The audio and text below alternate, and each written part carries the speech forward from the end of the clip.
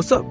You're listening to the Scholarly Spark podcast. Here's your chance to finally become interested in learning and find out what you're genuinely curious about. Join me as we discover the secrets of South Asia and experience different foods, the latest technologies, immerse ourselves in a variety of phenomenal cultures, find out about interesting people we never knew existed, and learn about what no one else dared to find out. I'm Kamal Narayanan, taking you on a journey through the mysteries of South Asia, all from the convenience of your headphones. Here we go. Yeah, and I actually started reading your book, South Asian World History, and just from reading the preface, it was whatever you had put in the preface was so powerful and really magical, because when I started reading, I was like, wow, I love South Asian studies. I love to do research in the field, but reading this preface has made me love it even more, because the way you phrase how the field is as a whole, it puts it in such a magical light that's very, very, very appealing. And yeah, and I really, very much. It's certainly what I'm aiming for, but it is also an act of imagination. There's one line in it. Oh, this is fun. Yeah. This is by my desk.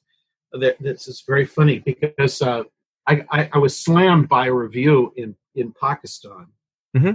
And what I found in the many things that I've written is that when you read the review, many times the reviewer has clearly not read the introduction. Exactly. I know. That's so true. It's just so frustrating. I feel, yeah. This one reviewer said, I think this is more of a textbook than a monograph. Yes, it is. Like that. That was about 20 years ago from the State Department expert on the Viet Cong, who actually became a good friend of mine. But it was really funny. Oh, yeah, here it is. South Asia's capacity for synthesis and adaptation is a recurring theme in efforts to gauge the region's place in world history. And then it goes on to say, yet this capacity is not unlimited, and then it talks about why. And this guy responded to it saying that this is a hoary old way of looking at India, essentializing what it is. And that's not what this says. Yes, I know. It says, if you're going to do world history, one of the things you can look at it is its capacity for syncretism. Yeah. You can't look at the region from every perspective. And it was only after you invited me to this interview that I was thinking, and I said, that's why he said that. He just didn't read the introduction. Or did so and essentialized it, which we all do. That's part of being a human being. It takes a lot of time in a monastery in order to slow down and be able to see what's actually there. And I learned that not only from hanging out in monasteries here and there, but also becoming a scuba diver, because you'll notice really good scuba divers. You just float down to a current, and you can float along the wall of a piece of coral, and you can simply have your arms folded across your chest, you're breathing slow, and you see everything. But you'll see everybody else going by, flipping away, going at 2 miles an hour, and missing almost everything because you're moving too quickly. And, this is an essential part of all religious meditation and philosophy is, you can't get a focus unless you have decided not to have a focus. Let's put it that way. Just be open. So that's part of what I do in my work. And of course, I always pull myself up when I haven't done that. I've seen something that I know must be true, and therefore, because I feel it, and then I try to find evidence for it with the idea that it'll support what I think. And that's when the alarm bells go off, and should in any professional historian, because otherwise you'll bend the facts and the evidence to suit what you write. Exactly. And one of the ways of getting past that, of course, is by asking other people, learning from other people. Yeah. So I have a theory, as I mentioned, for world historians, that's really important, but especially for South Asian historians. So, and also certain topics, whether it's racism or war, or things like that. People have passionate feelings, and they go too fast because their emotions are driving them. So it's makes it, what is it? It makes the reviews interesting. Let's put it Yeah. that way. By the way, I have a colleague I enormously respect, and we were doing a seminar for Yeah. historians, students who are moving on through history, and Mhm. just seminars, the historian's craft, and all the historians give a little talk, and he presented this review of a book of his that he felt was terribly unfair, and this guy, the reviewer, went and reviewed. Uh, uh, went and wrote his own book. And Pierre, oops, sorry, you won't know who he is anyway, decided to write a biting review of the book of the guy who misrepresented him. And he loved, he was delightful, one of the most entertaining. The first name won't give anything away, but he's just absolutely admired by many people in his field. His language skills are unbelievable, and he's very funny and a very interesting human being. And but I turned to the chair of the department and I looked at him. I said, "This is what we're training our students to do." Well, if they could do it, we'd probably be happy because we really want them to be skilled. Let's put it Right. that way. Yeah. But, the Association for Asian Studies, the journal JAS. There were many times where the book editor, over historically, didn't realize the book that was being commissioned for review was being given to someone who hates the author. Mm. That Are can there, happen. yeah. Yeah. Are there And when any? you see, Yeah. you. You go ahead. You go ahead. I was just saying, as soon as you see the hostility, then Yeah. the best thing to do as a historian is you go, "Oh, he doesn't like him. I'll look for another review of the book." Like that. Have you Um, had any like particularly outrageous reviews on your books? no, not. I mean, it's hard to explain, but for many reasons, I am as interested in mainland Southeast Asia as I am in any other part of the world, including South Asia.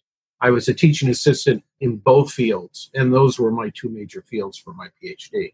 And uh, uh, I published a lot of stuff on the Vietnam War. Right. And I've published in Vietnamese history that goes back to the 18th century, but I've also written about the Vietnam War a lot. I've edited many books on it and from very different aspects. And I may be the only historian of the Vietnam War in the United States that nobody hates. Wow. Because Really? because my research is so detailed. I know, this is why I do it. My That's research amazing. Yeah. is so detailed and Wow. so steeped in the actual archival work, which most of us know, Right. that they can, people who work in the field, that they simply can't say that's not true, or, you've what to call it. The kinds of criticism that are unfair, they just can't voice them.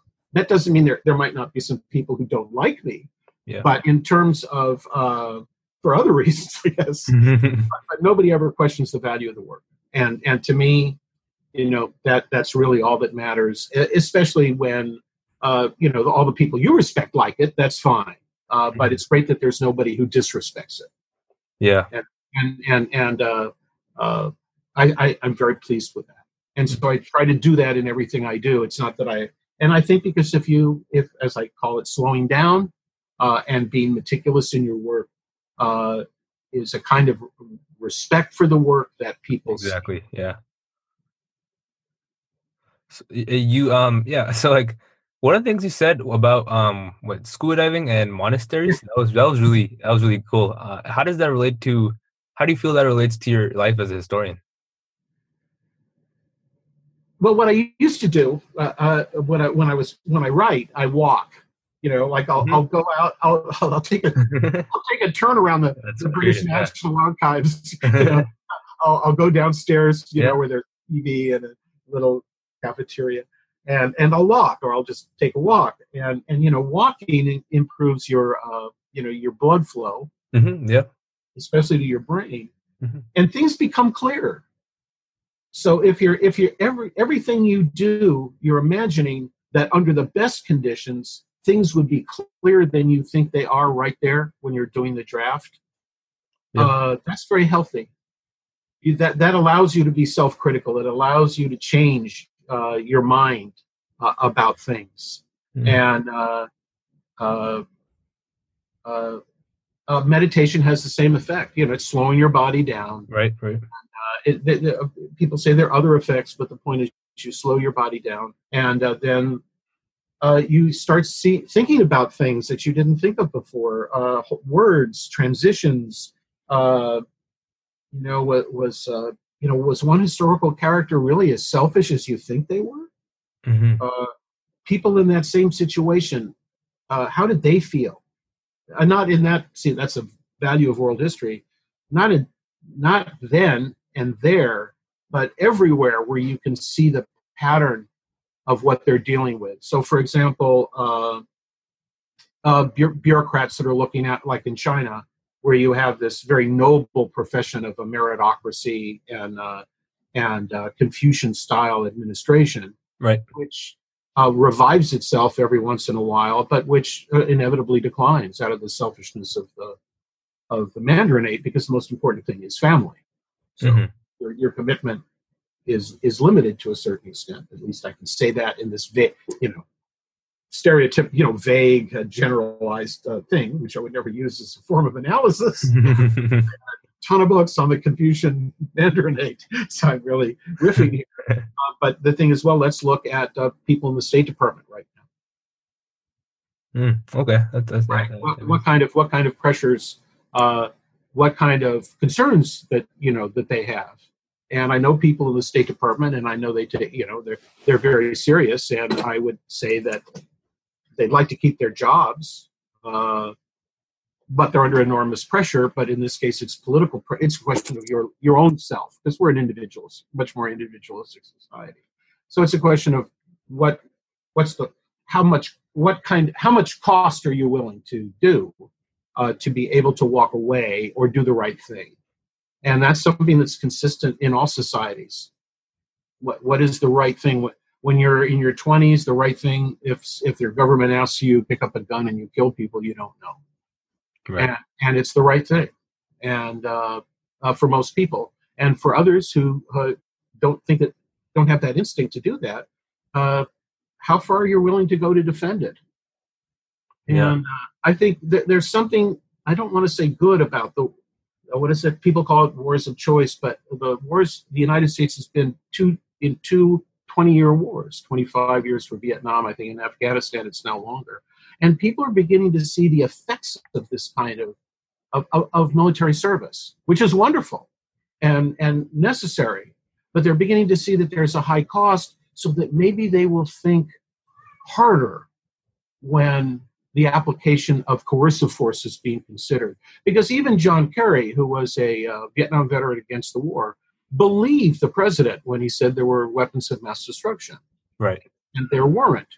And when the Iraq invasion was getting underway, a bunch of us gave papers at a conference that was covered by the New York Times, and we said, look at the parallels between Vietnam and Iraq. This idea of some people call it American exceptionalism, but this pattern, you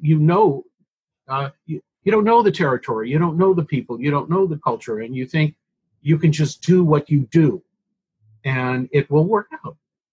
And if it goes bad, you'll pull out. And the point is, you can't either of those things. And it's one of the saddest things as a historian is to see these wars perpetuate themselves, where all the professional historians that I know, Lloyd Gardner, all sorts of people in that area, all said the same thing as we said on our panel, that we're repeating patterns, that the kinds of things that world historians look for. Yeah. And yet we don't learn them, and all we can do is teach the next generation of students to think more critically, not be critical, but to think more critically about patterns of the past. And history isn't taught very much as it used to be. I think most students in college are lucky if they just get one semester of U.S. history. Wow. Why do you think it isn't taught as much anymore? Well, it's this obsession with STEM. Yeah, I agree.